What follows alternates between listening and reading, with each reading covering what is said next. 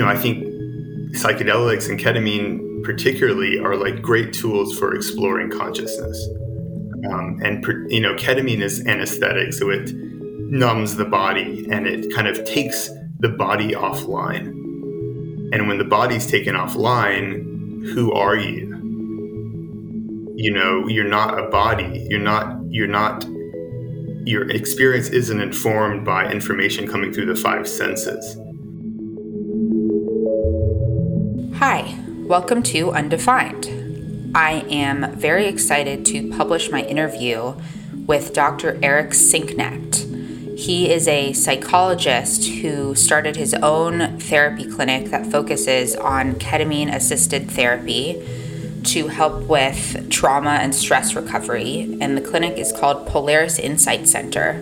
It's in San Francisco, and he is also a MAPS recommended therapist, or I guess he helps with psychedelic integration. MAPS is the Multidisciplinary Association for Psychedelic Studies, and that organization is sort of the leader in the psychedelic therapy space when it comes to organizing and conducting the various studies to see how psychedelics help with trauma recovery, PTSD, depression, anxiety, etc.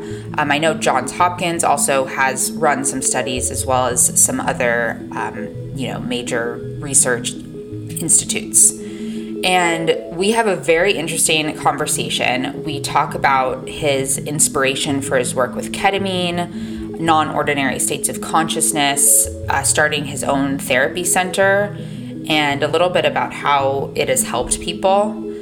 We also talk about, as a therapist, how he holds space but also protects his own energy, what made him want to become a psychologist, and sort of his background. He's also a twin, so we have some interesting twin-related conversations. And overall, I loved this conversation. I found it fascinating. I think his work is fascinating. I've never participated in this type of work, like ketamine therapy, but I think it's very promising in terms of helping people who are struggling with depression and anxiety, PTSD, and other forms of trauma.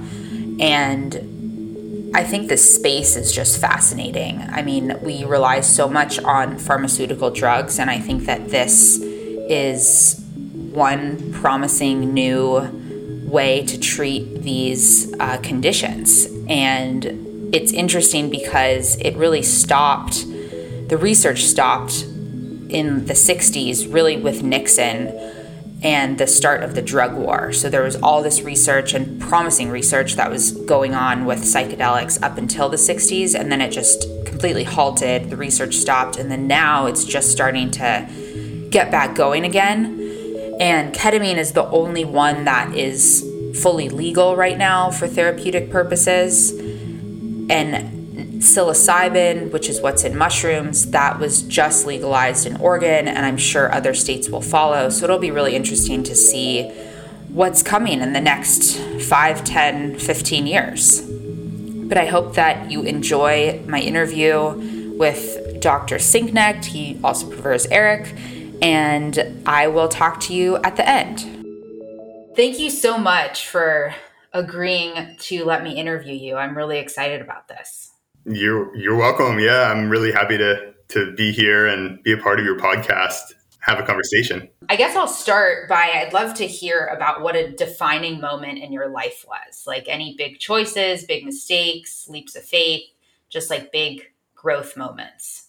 The moment that comes to mind, it was after college, and I really didn't know what I wanted to do, and was kind of went for a long road trip around the country and settled for some time in Boulder, Colorado, and then got restless and drove out to the West Coast, and I stayed in San Francisco for a bit and was dreaming of living there. But at the time it was, the .com boom, and there was like no places available. And I didn't have the, finances to be able to do that in a sustainable way. And so I kept driving and drove around and eventually ended back in my hometown, Chattanooga, Tennessee. And, was kind of scratching my head like, okay, like what's the next step? And I come from a long line of doctors and medical doctors. And,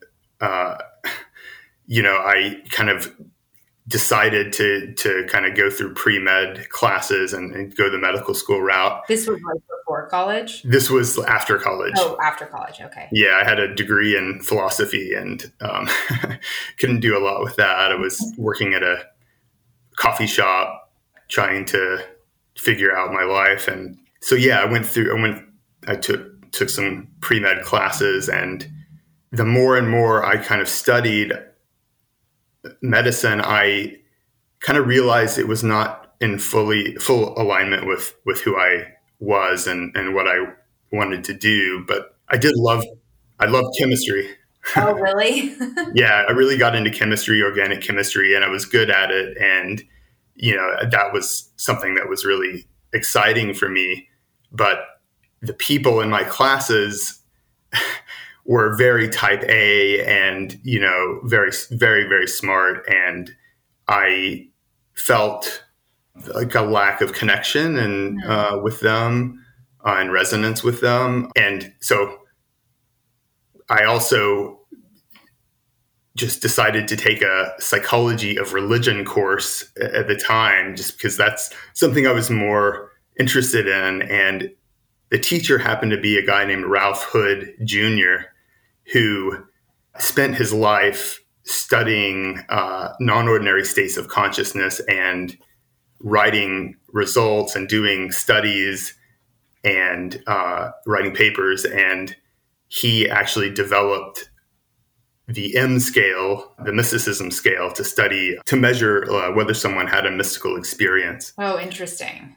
That scale was also used by Walter Pahnke in the Good Friday Experiment. Mm-hmm. And it was also used by Rick Doblin in his work, and also Roland Griffiths at Johns Hopkins in some of his studies. So that was kind of, to get to your question, that was the moment that I kind of, meeting him, being in his classes, and realizing that he made a career out of really studying the mystical experience in a serious way, and that he was very open-minded to psychedelics and non-ordinary states of consciousness. And he was lecturing at the time at CIIS, California Institute of Integral Studies, which I know is where you went to get your graduate degree. Exactly. Yeah. And so that was kind of the bridge to CIIS for me. And there was a moment when I was like, I don't know what this is going to lead, but I really feel this is very, very much in alignment with like my deepest held values. Interesting. And I want to, so he kind of recommended that I apply to CIIS, and I did, and got in, and that was the start of my graduate school. And you applied, you went through their PsyD program. I went through their PsyD program, exactly. What do you think about him studying the mystical experience? Like, what resonated? Because not a lot of people think about those questions. Yeah, I think from a very young age, my dad was Episcopalian and during my childhood, and my mom was kind of a free spirit, kind of a mystic in her own right, not really ascribing any formal religion, but really loving, Rumi and Hafiz and Alan Watts and so, I was kind of quite influenced by her. We go to Sunday school with my dad and my brother every Sunday for years. And I never liked it. I never felt that it was resonant. And, I went to this high school, Christian high school, all guys, all men for 6 years. Oh, wow. And they had like chapel every morning, and like evangelists would come and speak to the student body. And there was like this Young Life Christian student group, and they tried to recruit me at one point. And, at that point I was like, the guy approached me, it was like 7th or 8th grade. He was like, we have this group, and we have lots of like parties, and there's girls there, and, lots of good food and pizza nights. And he was, trying to kind of get me interested, and I was interested. It sounded great. But I said, well, but I don't really believe in Christian principles. I don't really believe that like Jesus died for our sins and, you have to believe that to get to heaven. And he was like, well, that's kind of an important thing to kind of believe. And so, I just, that moment stands out as like, I kind of knew who I was in a way back then, and what, I was kind of skeptical back then of like these formal religions and yeah, with this strict structure. Yeah. I resisted that from a very young age. And so I think, and then, when I was 18, I had a mystical experience, and that was catalyzed with a psychedelic substance. Yeah.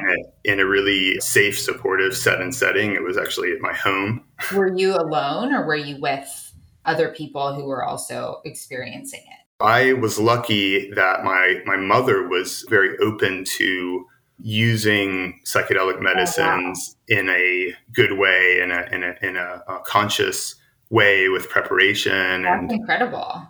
Yeah, I feel very blessed to have been in a household that kind of supported that. Totally. What do you think made her so open? Were her parents open? Her parents were pretty traditional, actually, pretty conservative, but I think she rebelled against tradition in her own ways. I think she just was a very kind of fiery spirit in a way, that she kind of had a mind of her own and wasn't easily influenced by trends.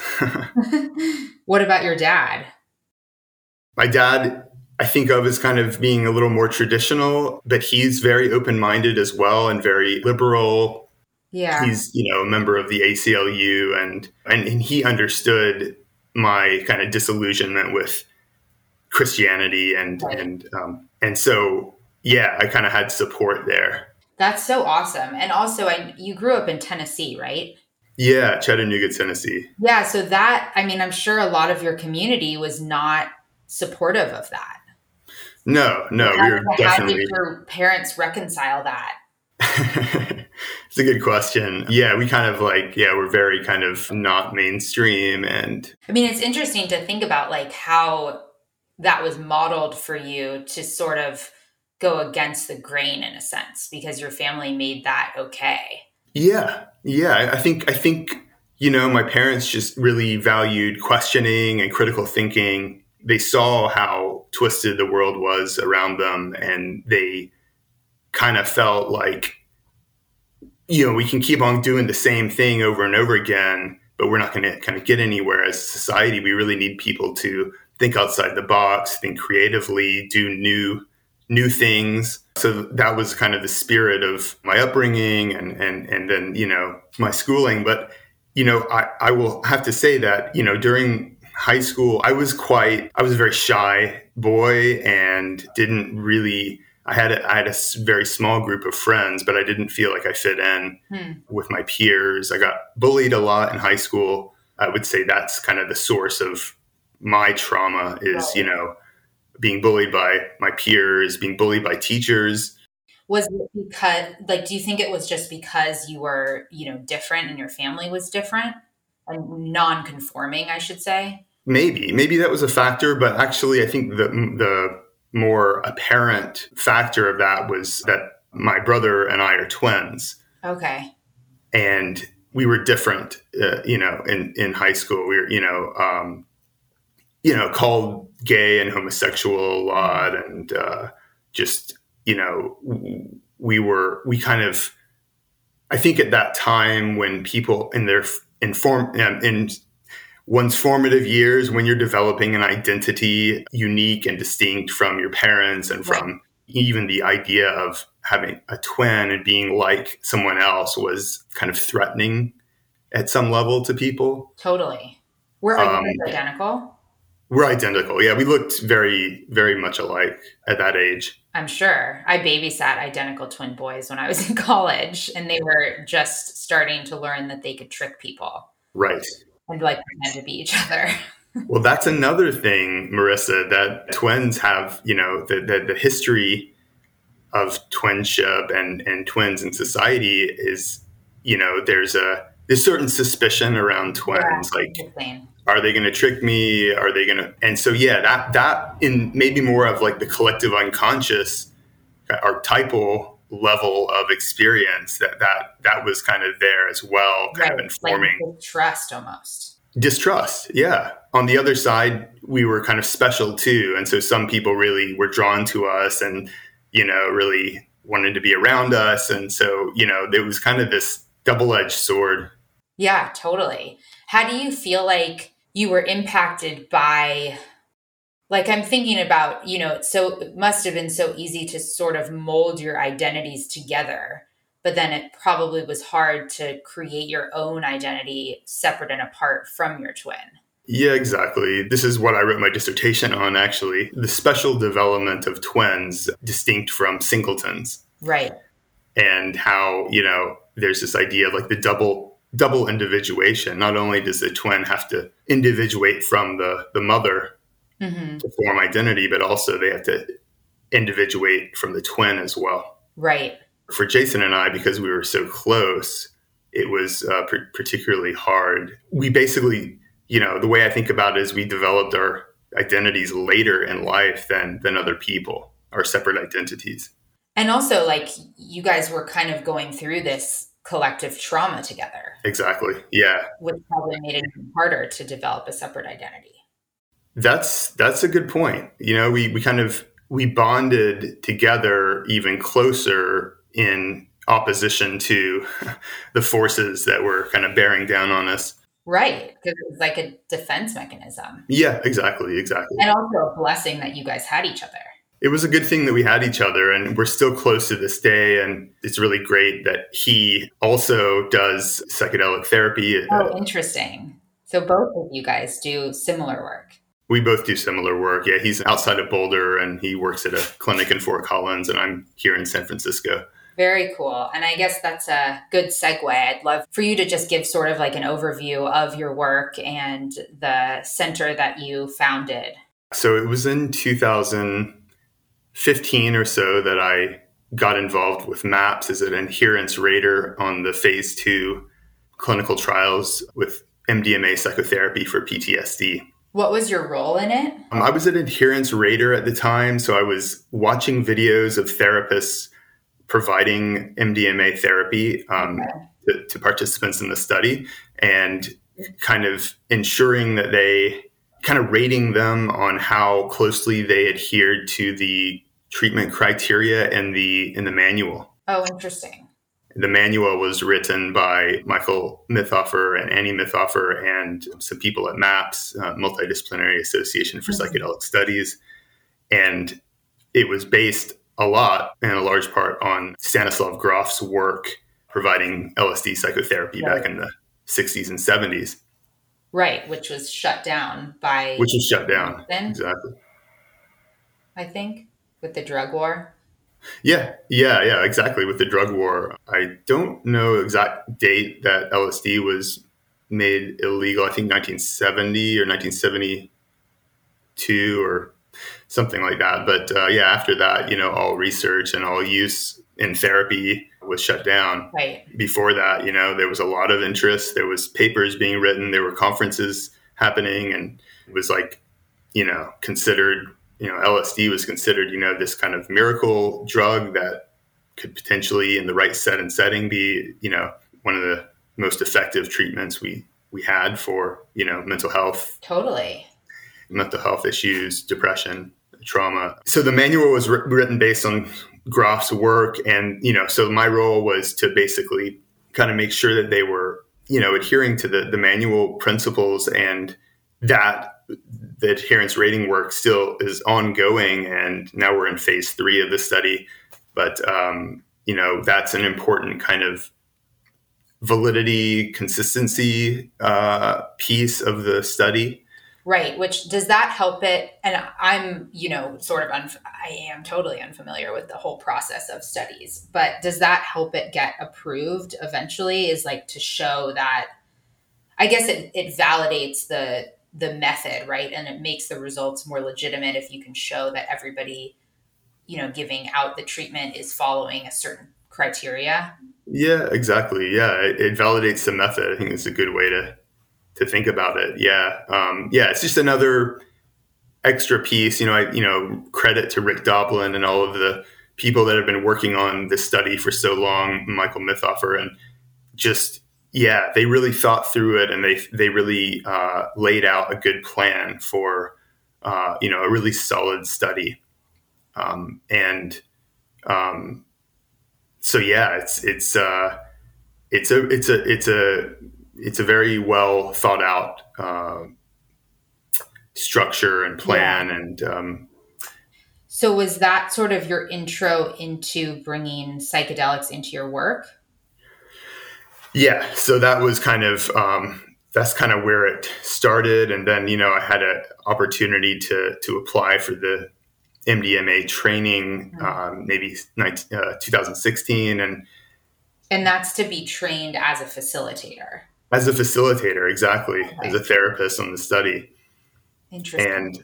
And we went through the training and met some dear friends of mine who are still we're all quite close. And I met the Veronica Gold and Harvey Schwartz and Greg Wells and Silver Quevedo there through the MAPS training. And then we really wanted to, from the conversations during the training and afterward, we really wanted to be able to do psychedelic medicine now and make it more accessible to people. And that led to us forming, founding Polaris Insight Center in 2018. Oh, wow.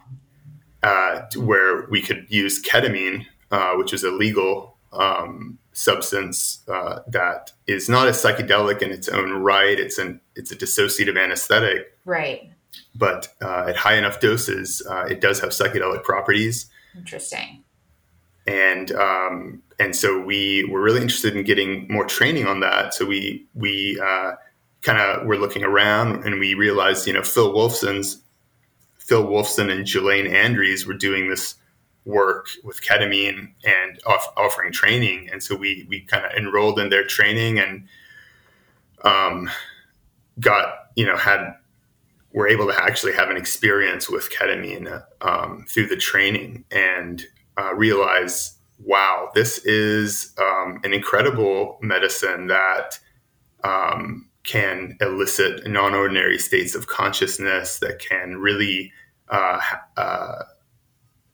lead to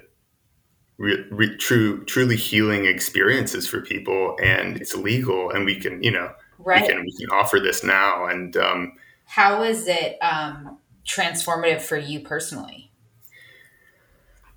Yeah. I'm just thinking back on my experience in the training with Phil Wolfson, Jelaine Andrews, and it was an incredible weekend. And I remember some of the, I had this experience of like spaciousness of mind, some distance from my own thoughts and beliefs and conditioning, an ability to kind of see it from the outside and get perspective on it. Interesting. And to realize that I am not my thoughts, I'm not my beliefs. I'm kind of much vaster than that. Right. Which is sort of something similar with just, mindfulness meditation. But I would imagine that a ketamine experience gets you there quicker. Yeah. And it's very similar. I have some experience with meditation and meditation retreats. But I've, heard people who are longtime meditators really, and then they go through a ketamine experience, and they see very clearly that they're very similar states. It's for lack of a better word, a meditative state of consciousness, right? Where you're more receptive, you're less in your calculative analytical mind. You're open to new experience. You're open to adventure. Right.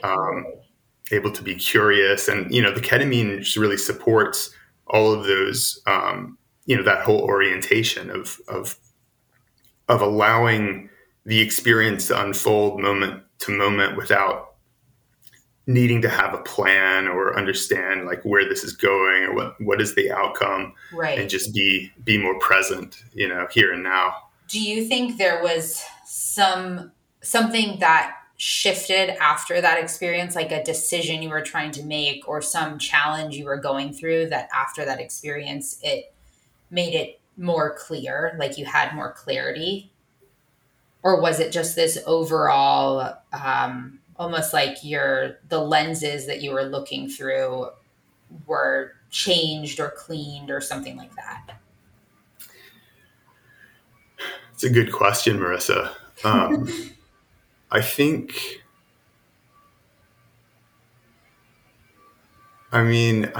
that I felt this kind of very wholesome, I had this very wholesome experience of being safe in my own mind. Interesting. Like not needing to, it was almost like, it kind of helped me to kind of see kind of these fearful thoughts that had been kind of operating in the background and not like get hooked in by them, but just to kind of like be able to kind of witness them and just, this deep kind of, I would say deep peace, and a kind of spaciousness and vastness of consciousness. I think psychedelics and ketamine particularly are like great tools for exploring consciousness. Totally. Ketamine is anesthetic, so it numbs the body and it kind of takes the body offline. And when the body's taken offline, who are you? Oh, interesting. You're not a body. Your experience isn't informed by information coming through the five senses. Right. And so who are you? And, you're still, under the influence of ketamine, you're still alert. But you're alert, not in a hypervigilant way, but in a more like, just a more, I would say, meditative way. You're awake, you're aware, you're not kind of drugged out and things are kind of blurry and confusing. Right. Sometimes it can look like that or can feel like that, but I'd say the essence of the ketamine experience is like actually clarity and understanding yourself and what consciousness is beyond the body. Yeah, there's this separation that we live with every day, and I think that we could argue we don't have it when we sleep, but this separation between our body and our environment. And like when that disappears, there's no boundary between, our body and our environment. Like that's sort of like living in this state of consciousness that doesn't have a boundary. Exactly. It dissolves boundaries and between self and environment and also self and others. Right. That's interesting to think about too. And how, the separation between ourselves and others is almost self-created. In a sense where, our perception of our separation has to do with the fact that we are constrained by our own bodies. But when you take that away, there isn't anything separating us between, me and you or me and my dog or whoever, or even like, the table in the room. Yeah, exactly. So, which is profound. Yeah, totally. And it's like very challenging to experience that throughout the normal course of your day, because we have to function in this society. And if we like lived, our days like that, we wouldn't be able to function in this society that we live in. Yeah, I think that was something that, Aldous Huxley talked about, endorse of perception. At one point in the book, he's under the influence of mescaline and just really appreciating the beauty of things and the intricacy and the patterns. And then at some point he kind of says, there's a passage where he kind of imagines himself, in the future, like, could I function in the world in this state of consciousness? Could I go about and do things? And he kind of just, concluded that he wouldn't be able to. Right. that this is a special state of consciousness that really needs to be kind of held in a particular way under certain specific conditions, and that it's not something that it's not gonna necessarily, it's not gonna make you more productive, right, in the moment, right, under the influence. But it can inform how you live your life after.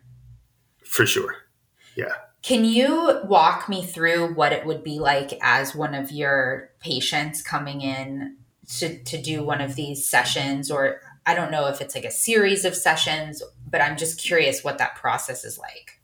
Yeah, great question. So yeah, we're a integrative clinic. So we have medical professionals, physicians, psychiatrists on staff. We have nurses on staff, and we have psychologists, psychotherapists on staff. And, we really approach the work from a collaborative team approach, where we do a kind of multidisciplinary assessment of someone's candidacy for the treatment.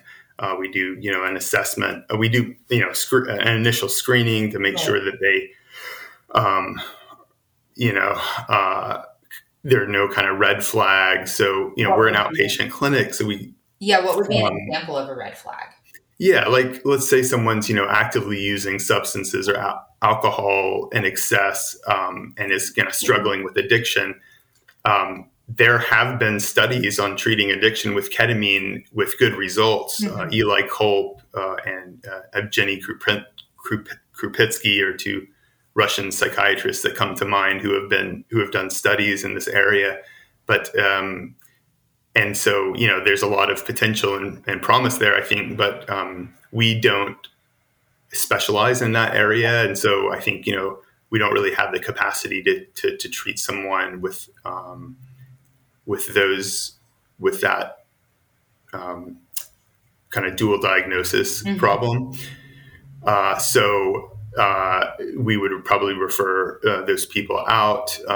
Also, during COVID, we are kind of become a little bit stricter with the criteria, just because we're doing more online sessions, doing more remote sessions, and there's less.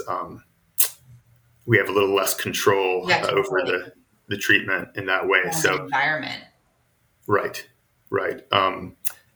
Someone that has, history of psychosis, mm-hmm. a recent history of mania, someone who's actively suicidal and really at higher risk, right. We might refer those people out to other services. Mm-hmm. There's a screening process that we go through, and then, a lot of people come with treatment-resistant depression. They've tried psychotherapy, they've tried SSRIs. They've gotten maybe some benefit from that, but the depression is intransigent and ongoing, and they're looking for new treatments. Mm-hmm. And so people come with anxiety and trauma as well, and we treat these people with the ketamine. And there's a lot of evidence and studies out for treating depression with ketamine. Yeah, but there's less with anxiety and trauma, but that's an emerging field that is really an exciting. There's some exciting new studies coming out, kind of supporting the use of ketamine with these conditions. That's incredible. How is it administered? Is it through an IV? Yeah. So, no, we don't use IVs. We use IM, intramuscular injection. Okay. And which is a medical procedure and provided by our nursing staff under the supervision of our physicians, right. Or by a physician who's on site. And then the physician prescribes the medicine. Right. And then, but the therapist is really with the patient for the entire 3 hour, the course of the 3 hour session. And is the patient like laying down or? So we have a nice clinic in the Castro district in San Francisco, and it's also where we provide the MDMA assisted psychotherapy for the MAP study. Oh, very cool. So it's a living room like environment, very comfortable. We have the bed set up or the futon set up with fresh linens and pillows, and we have nice paintings on the wall that are kind of calming and peaceful and kind of we have music, special music playlists that we use for our sessions, and we after the assessment period and intake, we would meet for a preparation session where we talk about set and setting factors. What's the best orientation going into a psychedelic experience? How can you kind of optimize and make the most of it? Intention is important. Talking about what someone's goals are for their life, what struggles are going through they'd like to get clarity on, and kind of letting that kind of be a kind of general guide for the patient, and coming back to that throughout the treatment, their intention, but also like we were saying earlier, there's also an importance of kind of just before the session, really kind of letting go of those intentions and expectations and goals, and just being open to the experience itself. Like trusting. And so holding the intention lightly, we talk about that. We talk about, letting go of expectations. So it's kind of like priming people with like education and, tips and techniques to kind of really be able to be in a good place on the day of the experiential session. And we talk about integration, the importance of following up afterwards and really doing work around making meaning about the material that's coming up, understanding the images and the visions that can happen and the meaning behind that and how to apply that to your daily life. Talk to the patient during the session and ask questions and sort of, understand what they're seeing in real time. Partially, it's it really depends on the patient and kind of how they respond to the medicine. It also depends on dosing. Right. So the lower doses of ketamine can sometimes look like a low dose MDMA session almost, even though, with ketamine, it's about a 1 to 2 hour experience. Whereas with MDMA, it's, 6 to 8 hours. Mm-hmm. But the effects of low dose ketamine, it lowers defenses. It kind of lowers inhibitions. It increases, typically it increases empathy. And a connection with the therapist, and allows for the patient to kind of move beyond their super ego, that self-critical part of them, and to be able to just you kind of share and express whatever's coming up. And so oftentimes, at low doses, we're talking and processing throughout the session. With the higher doses, so the lower dose sessions we call psycholytic sessions. The higher dose sessions we call psychedelic sessions. And with the higher doses, they're often less engaging with the therapist and they're more internal. Oh, interesting. And going within with the help of the eye shades and the music and having a kind of deep, intimate experience of their inner world. And, they may kind of, sigh and say, like, oh my gosh, wow. And like, oh, that, there's this blue castle and these pink clouds. And so, but they may be kind of fragments of thoughts or, experiences that they kind of voice during the session, but it's often not in a kind of discursive dialogue with the Right. therapist. Yeah, that makes sense. Has there been a session, like, is there a session that comes to your mind that really surprised you or impacted you or moved you? Yeah. Many, many, many. I feel the power of this work and the places that people are able to go in their own psyche and maybe in the collective unconscious. And, I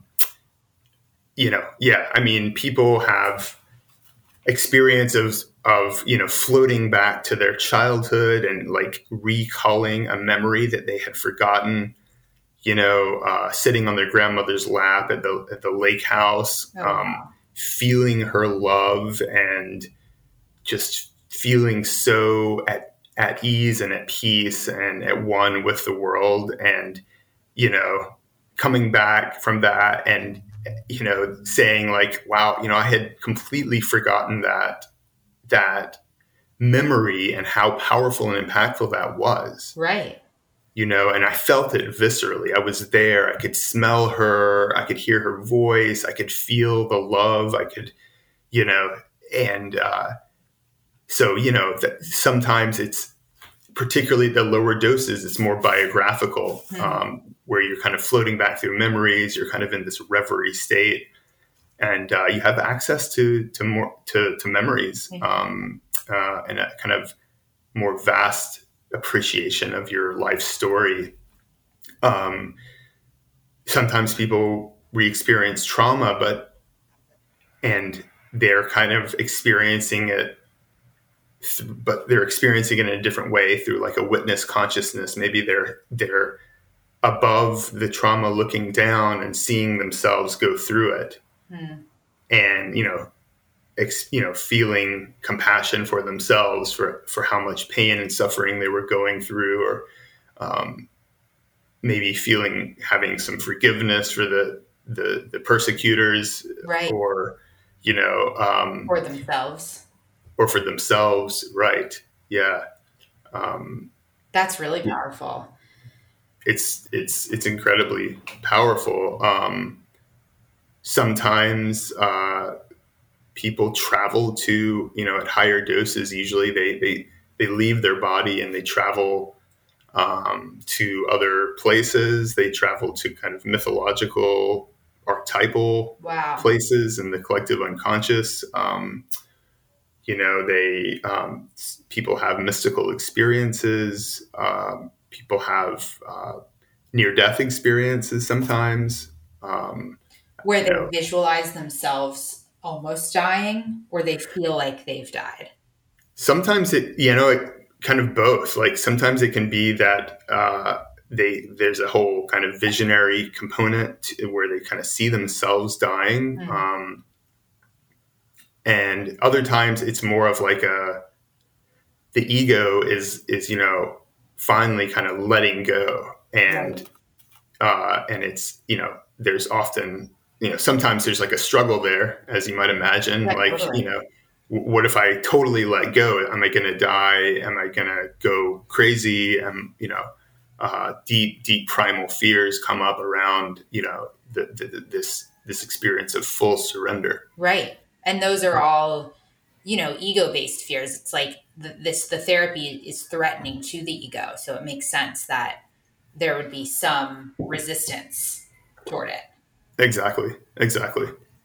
How? And we talk about this in the prep session, and how these experiences can come up, and really, it's natural for the ego to resist, and Right. so there's there can be some fear there, and struggle and resistance, and as much as possible, if you can trust that you will come back to your normal state of consciousness. I've never sat with anyone who's not come back to their normal consciousness after 2 or 3 hours. Right.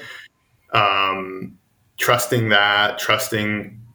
trusting the medicine, trusting the container that we've created, and trusting their own inner healing intelligence that, whatever's coming up here is coming up for a reason. It's coming up for healing. And as much as possible, if you can allow, permit,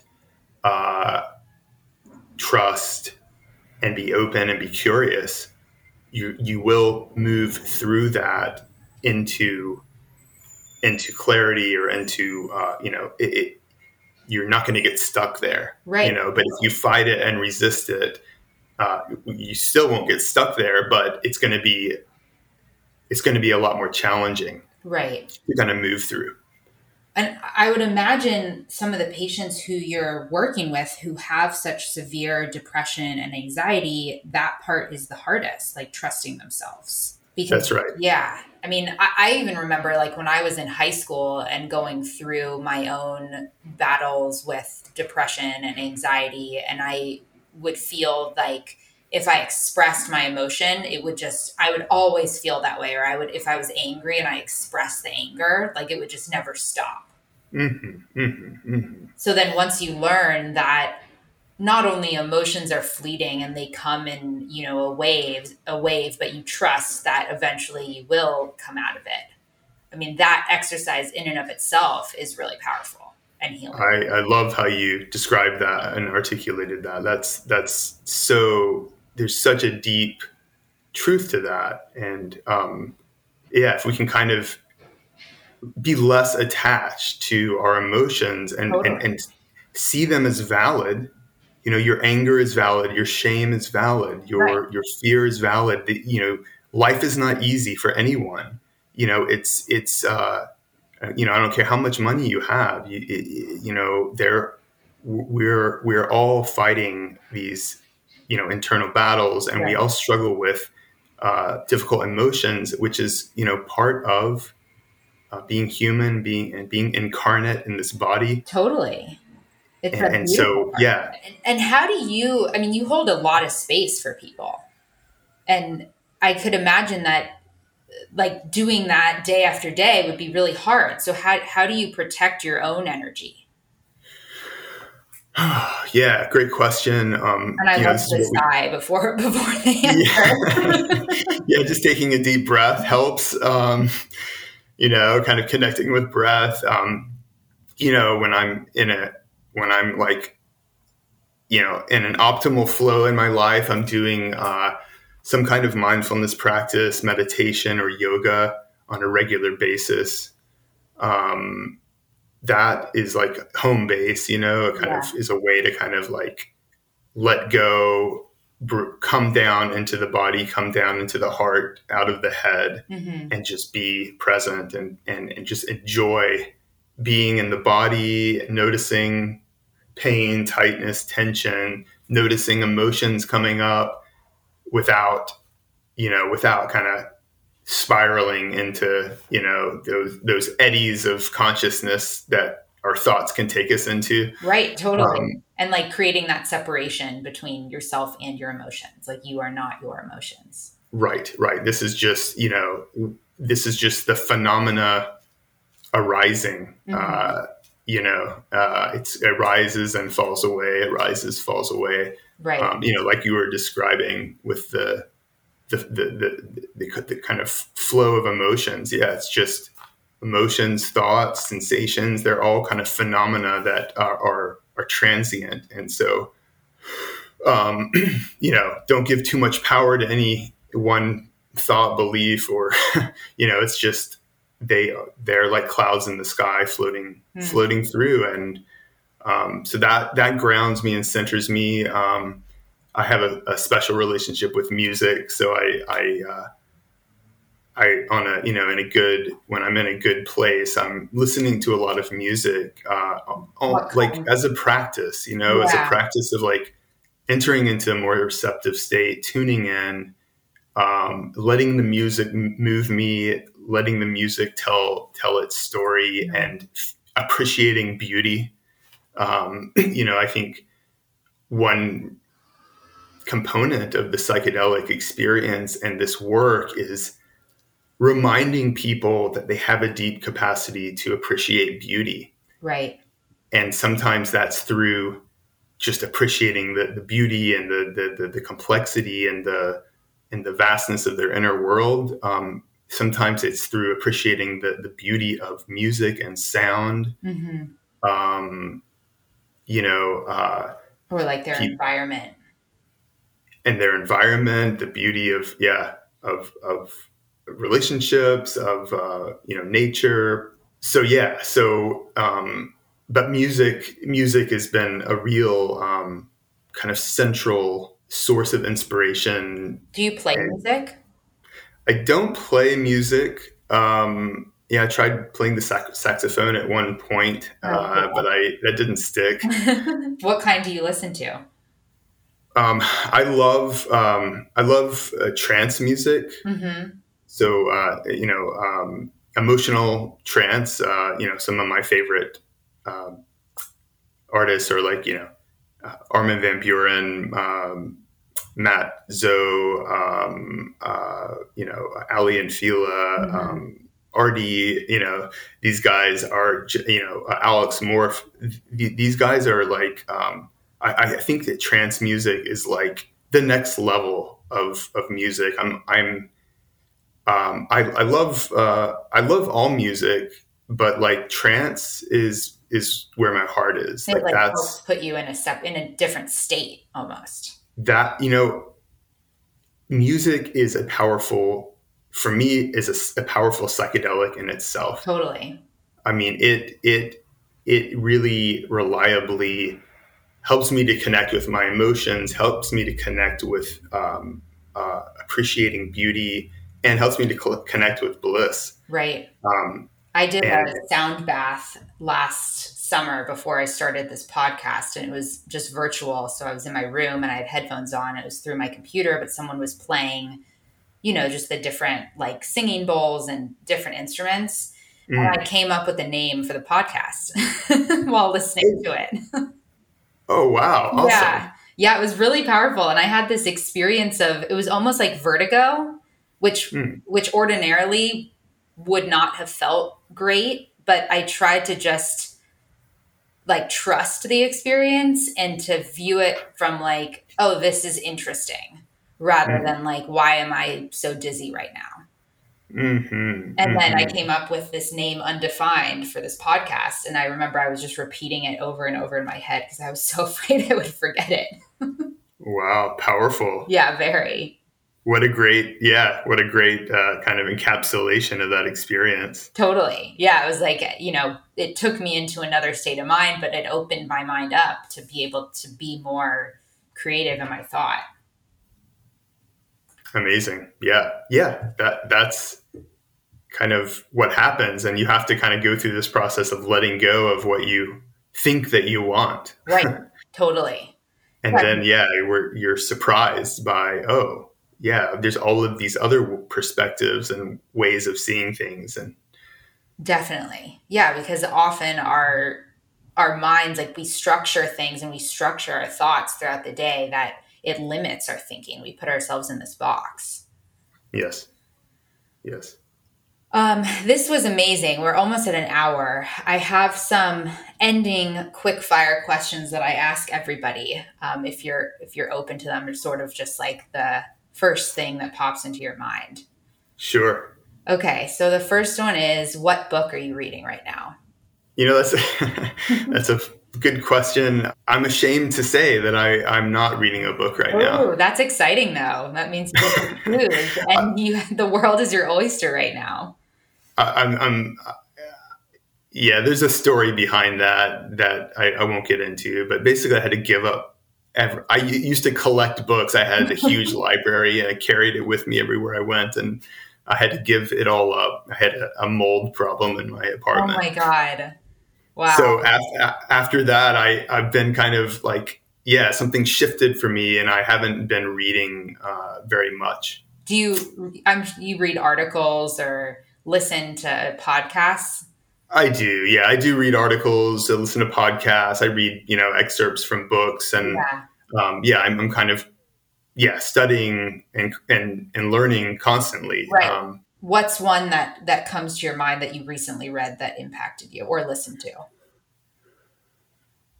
Yeah, there's, the ketamine papers by Phil Wolfson is a great book. And there's a chapter in there by a psychiatrist named Eli Culp. And, it's about his work with ketamine-assisted psychotherapy and the ways in which he kind of set the treatment up in a good way to kind of really optimize outcome, and his interest in non-ordinary states of consciousness, kind of what we've been talking about today. Wow. But that was kind of the most recent thing that I read that was like really inspiring. Awesome.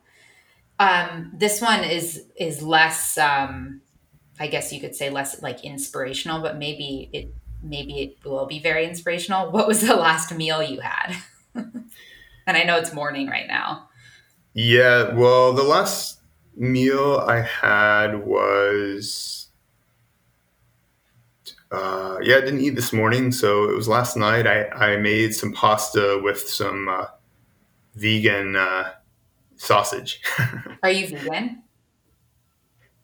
I'm sorry? Are you vegan? I'm an aspiring vegan. Yeah, that's sort of like me too. I've been vegetarian for a long time. But yeah, I'm trying to give up all animal products. That's awesome. When you imagine your quote unquote happy place, where is it? It's on the north shore of Oahu. Haleiwa, this little surf town. There on the beach. That's my happy place. That's awesome. If you could speak to yourself 15 years ago with the knowledge you have now, what would you say? I just got chills throughout my body. Have faith, trust that you are moving towards your destiny, and don't sweat the small stuff. Just keep going and have faith and have hope and focus on the positive, and trust that you will kind of move and realize your destiny, and that there's help along the way. You're not alone.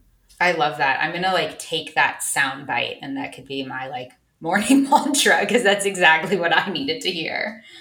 Cool. Great. And then the last one. So since this podcast is called Undefined, and it's all about, shedding the definitions that society makes us all believe we need to subscribe to, what definitions do you feel are true to you and not ones that you attach yourself to just because society says you should? Definitions like values? Yeah, however you want to interpret it. Yeah, I think, open-mindedness is a real deeply held value of mine. Being open to new perspectives, new experiences, dialogue, being open to being wrong about things. No one has the full picture. We need each other to kind of fill in the gaps and to understand, to get closer to the truth. Curiosity and self-compassion. That's awesome. Well, thank you so much. This was just an absolutely fascinating conversation. And I know the last time we talked, I said I could ask you a million more questions. So I was glad that I got the chance to ask you some more that I was thinking about. Yeah, Marissa, it's been really a pleasure, and really great questions. I appreciate your curiosity with me and with this field. And I would love to continue to have conversations. And, I feel, there's a lot more to talk about. The future of psychedelics. What is that going to look like? I know. It's endless. It's endless. I hope that you enjoyed that interview. I am very happy that you've listened. Please let me know what you think. And as you know, I am off of social media, at least off of Instagram and Facebook. So I started a newsletter. And if you haven't signed up, please do so. You can sign up on the podcast website, undefinedpodcast.com. And I definitely won't spam your inbox. There won't be too many emails coming, really just whatever I publish new episodes. just to let everybody know. And if you are already a subscriber, please forward and tell all of your friends, because this is my only way of getting this podcast out into the world. So thank you again for listening. Subscribe, rate, review, all of the things, and I will talk to you next time.